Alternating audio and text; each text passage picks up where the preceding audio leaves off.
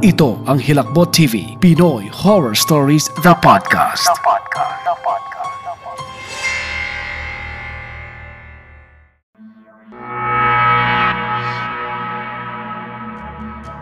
Bago sumakay ng bisikleta pa uwi, muli kong pinagmasdan ang kabuuan ng lumang simbahan. Medyo nakakalungkot din ang nangyari.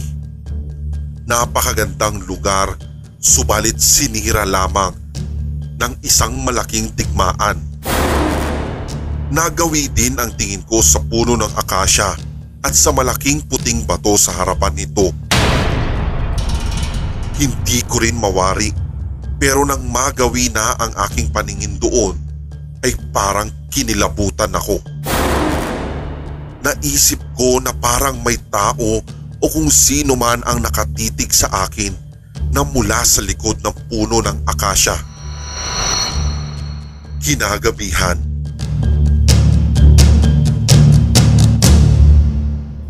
hindi na ako nakapaghapunan dahil sobrang sakit ng ulo ko.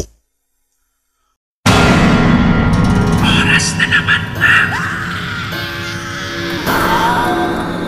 Hilakbot.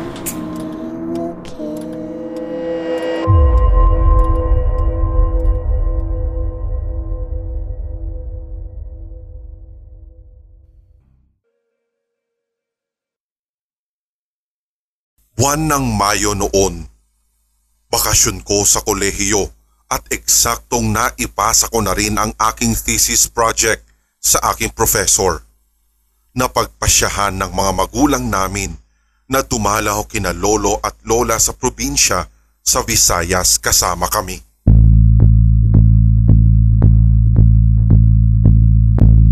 Ganoon na lamang ang labis na tuwa namin ni Kuya Tom sa planong iyon ni na mama at papa. Papaano ba naman kasi?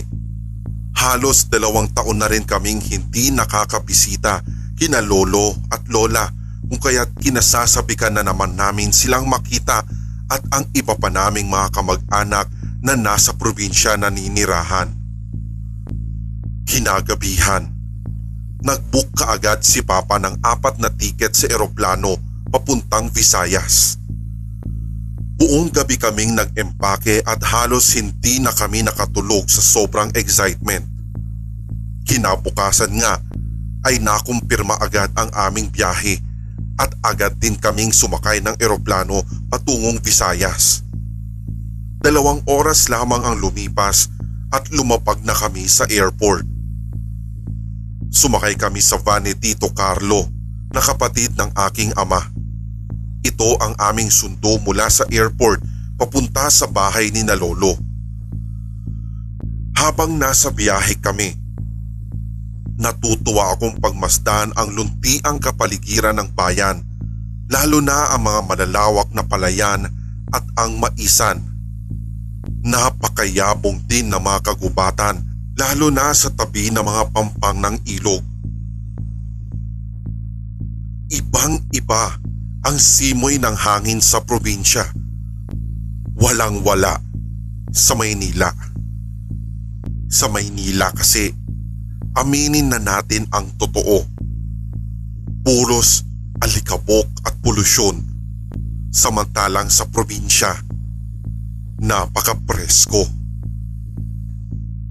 Ilang minuto pa ang nakalipas at narating na namin ang sementado ngunit may kalumaang bahay ni na lolo. Matibay pa rin namang nakatayo ang 2 palapag na bahay na iyon na halatang bahay ng Kastila ang pinaggayahan. "Maricar!" Bungad na sigaw sa akin ng pinsan kong si Angela. Abot hanggang tenga ang ngiti nito sa akin. Halos magkasabay lang kaming nagdiwang ng debut nito noong nakaraang taon. Mabilis naman akong bumaba ng van at patakbong sinalubong ito. Tuwang-tuwa kaming nagyakapan at nagbeso sa isa't isa at kagaya nga ng inaasahan ko, ang sobrang kaputian ko na naman ang unang pinag-aksayahan nito ng panahon. Tuwang-tuwa nitong komento sa akin. "Grabe! Car, puti-puti mo talaga. Natinawanan ko na lamang. Ganting biro ko na lang sa kanya. Ano ka ba naman? Naliligo kasi ako ng fresh milk, tsaka ginagawa kong cornic ang glutathione. Sabay kaming humalakhak na dalawa. Sa lahat ng aking mga pinsan, siya ang pinakamalapit sa akin. Dahil siguro ito sa pareho kami ng personalidad at pananaw sa buhay at ang pagiging makulit at punong-puno ng positibong enerhiya. May lahing inchik kasi din si Papa kung kaya't angat ang pagkaputi ng balat ko. Si Kuya Tom naman, kahit chinito ay kulay kayumangging kaligatan pa rin sa kadahilan ng mahilig ito sa scuba diving at ang pag-hiking. Nasunog na marahil ang balat nito dahil sa labis na pagbibilad sa araw. Mahigpit ang naging yakap sa amin ni na lolo at lola at lahat ng aming mga kamag-anak na nagtitipon-tipon sa bahay na iyon. Masayang-masaya nga ang mga ito sa aming pagdating at waring naging isang reunion ang pagkikita ng aming buong angkan sa araw na iyon. Isang napakasayang hapunan din ang sumunod na nangyari. Bidang-bida na naman si lolo sa kanya mga kwento tungkol sa World War II na talaga namang nakakamanghang pakinggan. Naging kuta raw ng mga Hapon ang bayan na iyon noon at maraming Pilipino raw ang walang awang pinaslang ng mga malulupit na Hapon sa kanilang lugar. Ang iba'y rebelde o hindi kaya ay kumakampi ng palihim sa mga Hapon, samantalang ang iba naman ay napagkakamalan lamang na rebelde. Muntikan na rin daw si lolo na patayin noon, subalit naging kaibigan nito ang kapatid ng general na Hapon, kaya marahil hindi siya nito pinaslang. Tahimik lamang kaming lahat na nakikinig. Para kasi kaming nanonood ng pelikula dahil sa kwento ni lolo. Andun din at hindi pa rin nawawala ang kwento niya na kesyo hinuhulugan na daw ng mga bomba ang mismong bayan noon habang sila ay kumakain ng kamote sa ilalim daw ng lupa. Meron daw talagang mga sikretong tunnel na ginawa ang mga Pilipino noon para makaiwas sa mga halos walang katapusan o kaya'y kaliwat ka ng pambobomba ng mga puwersang Hapon noon sa kanilang bayan. Galit daw ang mga Hapon sa mga Kastila kaya giniba ng mga ito ang lahat ng mga simbahan sa bayan. Abot langit naman daw ang galit ng mga Pilipino sa mga Hapon dahil kahit bahay ng Diyos ay giniba ng mga ito. Ang sabi ay napakawalang respeto sa Diyos ng mga ito. Ilang oras pang pagkikwentuhan at halakhakan ang lumipas at isa-isa nang nagtungo sa mga kwarto ang mga nakikinig. Marahil ay nakaramdam na ng antok ang mga ito hanggang sa tuluyang napagdesisyonan na ng lahat na matulog. Magkakasama kami sa kwarto sa ikalawang palapag ni na Angela at ng dalawa ko pang pinsang babae na kaedaran lamang namin. Bago matulog, napagplanuhan naming apat na kinabukasan ay tunguhin ang isang luma at abandonadong simbahan sa gitna ng bundok. Malaki raw ang simbahan at maraming pwedeng makita sa loob nito kaya pwedeng pag-aksayahan ng oras sa pamamasyal. Kinaumagahan. Masaganang nag-umagahan ang lahat ng mga naroroon sa bahay ni na Lolo. Napakasarap din kasi ng nilutong ulam ni na Tito Carlo. Bakas sa mga mukha nila Lolo at Lola ang labis na kaligayahan sa mga nangyayari ng araw na iyon. Siguro ay tuwang-tuwa ang mga itong nakikita ang buong angkan na magkakasama at nagkakasiyahan pa. Mula sa mga anak nila, papunta sa mga apo nitong mga dalaga at binata na. Habang nagpapahinga pagkatapos kumain, nakita ko sina Kuya Tom na papalabas ng gate kasama ang 5 pinsan naming lalaki. Ayon sa kanila ay magbabasketball lamang daw ang mga ito sa plaza. Nagkindata naman kaming apat na magpipinsang babae dahil may nakaplano kaming gawin ng araw na iyon. Tangay ang mga bisikletang pambundok. Nilisan namin ang bahay nila lolo matapos magpaalam sa mga ito ng umagang yun. Habang nagbibisikleta pa, nakakatuwang pagmasdan ang mga palayan. Ang iba ay tinaniman na ng palay ng mga tao, ang iba naman ay may nag-aararo gamit ang kalabaw. Ang saya talaga ng mga ito habang nakikitang nagtatrabaho sa bukid. Nakangiti naman ako habang nakatingin sa kanila. Pawisang narating naming apat ang lumang simbahan na nasa gitna ng gubat. Halos tumalon kami sa pagbaba ng bisikleta, dala ng pagkasabik na makita ang looban nito. Halatang bakanting lote ang kapaligiran ng simbahang iyon. Sa tagal ng panahon ay tinubuan na ito ng mga matataas na damo at may kalakihang mga puno. Siguro ay dinadayo ito noong unang panahon ng mga tiga-baryo at ng mga tiga-bayan para magsimba. Tanyag raw kasi ang simbahang iyon noon at kahit na nasa gitna ito ng kagubatan, napakalaki at napakaganda naman ang pagkakagawa nito at bukod pa doon ay talagang tinutungo. Tinatayang kapanahunan pa ito ng mga Kastila dahil kitang-kita naman sa istruktura ng pagkakayari. Kung susuriin nga ay may hawig ito sa simbahan ng Paway sa Ilocos. Napakaluwag din ang sakop nito. Kahit luma na ito at napapalibutan ng mga puno at masukal na damo, malalaman mo pa ring simbahan ang dating nakatirik dito. Marami ring semento ang nagkapira-piraso sa lugar at marahil ay naglaglagan na ang ibang bahagi nito. Bahagya ring nakikita ang altar sa dulong bahagi ng simbahan na masisilip mo mula sa sirang bintana. Kung susukatin pa nga, halos 2 palapag ang aabuti ng simbahan na iyon. Bago namin pasukin ang loob ng lumang simbahan, nagpaalala si Angela na kung maaari ay huwag kaming makikialam sa mga gamit na nasa loob. Baka mamaya daw ay may mga engkantong magalit sa amin. Sa tagal din kasi ng simbahang iyon, baka pinamamahayan na ito ng mga elemento. Subalit bilang matatanda na kami, hindi na kami naniniwala sa mga maligno o kahit na anong elementong paranormal, pero bilang respeto na lang sa lugar, ipinangako naming hindi kami gagalaw ng kahit na anong bagay na nasa loob nun. Nakakatakot din ang tunog na nilikha ng pagbukas namin ng malaking pintuan. Nakatingin kaming apat at nagtanong sa isa't isa kung itutuloy pa ba namin ang pagpasok sa loob.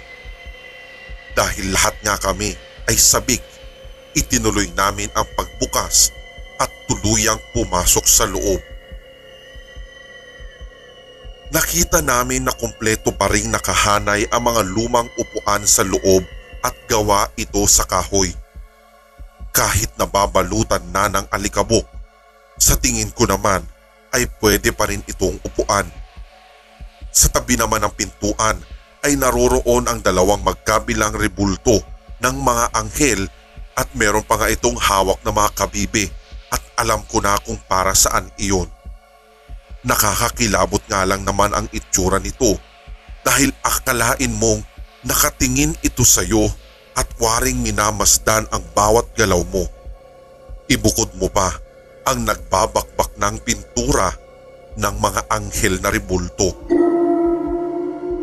Sa gitna naman ay merong sementadong kawa na sa tingin ko ay pinaglalagyan ng holy water at dito marahil ginagawa ang pagbinyag.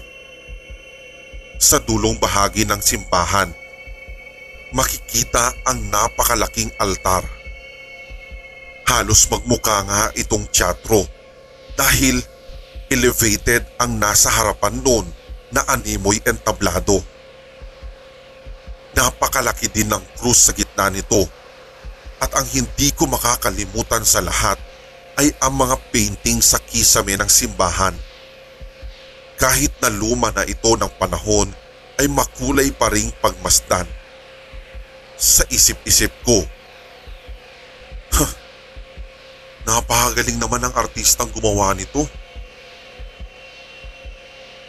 Hindi mawari kung saan ako magsisimulang mag-usisa ng mga bagay sa loob. Naroong punan ko ng larawan gamit ang aking cellphone ang 2 rebulto ng anghel na meron pang pitak pala ang ibang bahagi. Naroon ding sinubukan kong umupo sa mga nasirang upuang kahoy na meron pang mga nakatagong Biblia sa pedestal nito. Napakarami na rin na mga pictures na nakunan namin sa aming mga dalang cellphone. Na-excite na rin akong i-post sa mga iyon sa aking social media accounts. Hindi ko rin pinalagpas ang paglakad sa altar na parang isang pari. Tumagal din kaming 4 sa pagmasid sa mga cabinet roon na mayroong mga kagamitang pangsimbahan. Nagmistulang museo na rin ang simbahang iyon dahil kinukubli pa rin pala nito ang mga lumang kagamitan katulad ng Biblia, krus, rosaryo at yung mga lalagyan ng ostya na halos hindi pa rin kakikitaan ng kahit na anong kalawang. Dito'y napagawi nga din ako sa isang bahagi ng cabinet at nakita ko ang lumang damit. May mapa at maliliit na figura ng mga santo. Matagal din ang inilagi namin sa loob ng lumang simbahan at parang 2:00 na ata ng hapon nang magpasya kaming lumabas dahil nakaramdam kami ng gutom. Sa sobrang kapaguran, napasalampak ang 3 kong pinsan sa damuhan sa labas ng simbahan samantalang mas pinili ko na lamang na maupo sa malaking batong puti sa gilid ng puno ng akasya na nakadikit sa simbahan. Tar, tingnan mo, halos magkasing kulay lang kayo ng bato. At isang malakas na tawanan ang idinugtong ng aking mga pinsan matapos ang pagbibirong iyon ni Angela. Dahil sa lubos na pagkatuwa, kinunan pa niya ako ng litrato habang nakaupo sa maputing bato. Bago sumakay ng bisikleta pa uwi, muli kong pinagmasdan ang kabuuan ng lumang simbahan. Medyo nakakalungkot din ang nangyari. Napakagandang lugar, subalit sinira lamang ng isang malaking digmaan. Nagawi din ang tingin ko sa puno ng akasya at sa malaking puting bato sa harapan nito. Hindi ko rin mawari, pero nang magawi na ang aking paningin doon ay parang kinilabutan ako. Naisip ko na parang may tao o kung sino man ang nakatitig sa akin na mula sa likod ng puno ng akasya. Dahil sa naramdaman, mabilis kong sinakyan ng aking bisikleta at sumunod na sa aking mga pinsan pauwi ng bahay nila lolo. Kinagabihan, hindi na ako nakapaghapunan dahil sobrang sakit ng ulo ko. Yung sakit na waring binibiyak. Kahit subukan ko man na tumayo ay talagang hindi ko kakayanin sapagkat umiikot ang aking paningin. Kahit ganong oras na sinubukan kong tumayo para kumuha ng sarili kong maiinom na tubig ay natumba na lang ako sa labas ng kwarto. Narinig ni na mama at papa ang pagbagsak ko kaya dali-daling nagtakbuhan ng mga ito paakyat sa kwartong kinaroroonan ko sa ikalawang palapag. Nakakatarantang sigawan ng saklolo ang sumunod kong narinig. Kasabay ng pagkawala ng aking malay ay mabilis na ipinatawag nila lolo ang isang kilalang albularyo sa baryong iyon. Paggising ko kinabukasan, isang nakakakilabot na kwento ang aking narinig. Kwentong hinding-hindi ko makakalimutan kailanman sa buong buhay ko. Kwentong kapag aking naririnig, ay talagang pinaninindigan ako ng mga balahibo at ibang level ng hilakbot ang nadarama ko.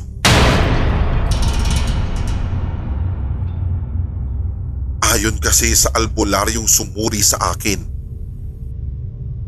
kung nagtungo kayo sa abandonadong simbahan, marahil napansin ninyo ang malaking batong puti sa gilid ng puno ng akasya. At kung sinasabi mo, Iha, na inupuan mo ang batong puti na yon, nako, nakakatiyak akong iyan ang naging sanhi ng pagkakasakit mo ngayon.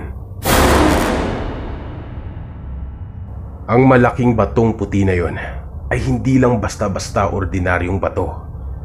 Bagkus, ito ay trono ng isang prinsipeng maligno. Nakatitiyak rin akong naakit ang nilalang na yon sa taglay na kaputian ng iyong balat. Kung kaya't nais kanyang kunin, maging ang buhay mo. Isang napakalakas na sigaw ni Angela mula sa kusina ang pumutol sa pagkikwento ni na lolo at papa sa akin sa kwarto. Dali-dali kaming bumaba at tinungo ang kusina para tignan si Angela kung ano ang nangyari dito.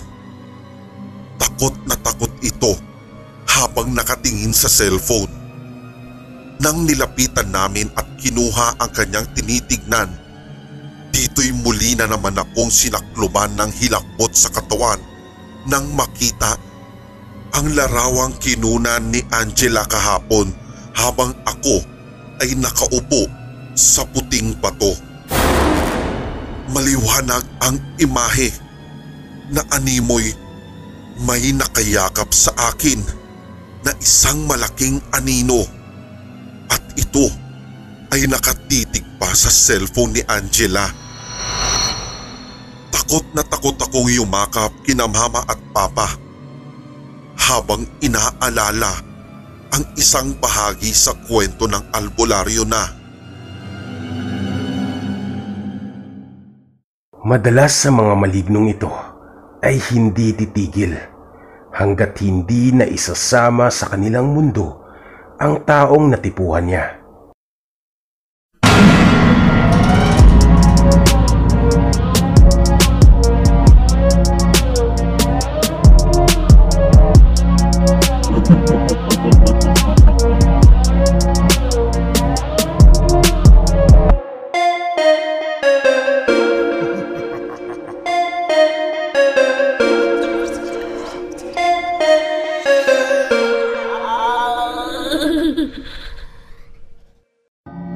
Inyong napakinggan ang tampok nating kwentong katatakutan dito sa Hilakbot TV Pinoy Horror Stories The Podcast. Maaari kang magbahagi ng iyong sariling kwentong kahila-hilakbot sa pamamagitan ng email ricoloco87@gmail.com o sa sindakstories2008@gmail.com.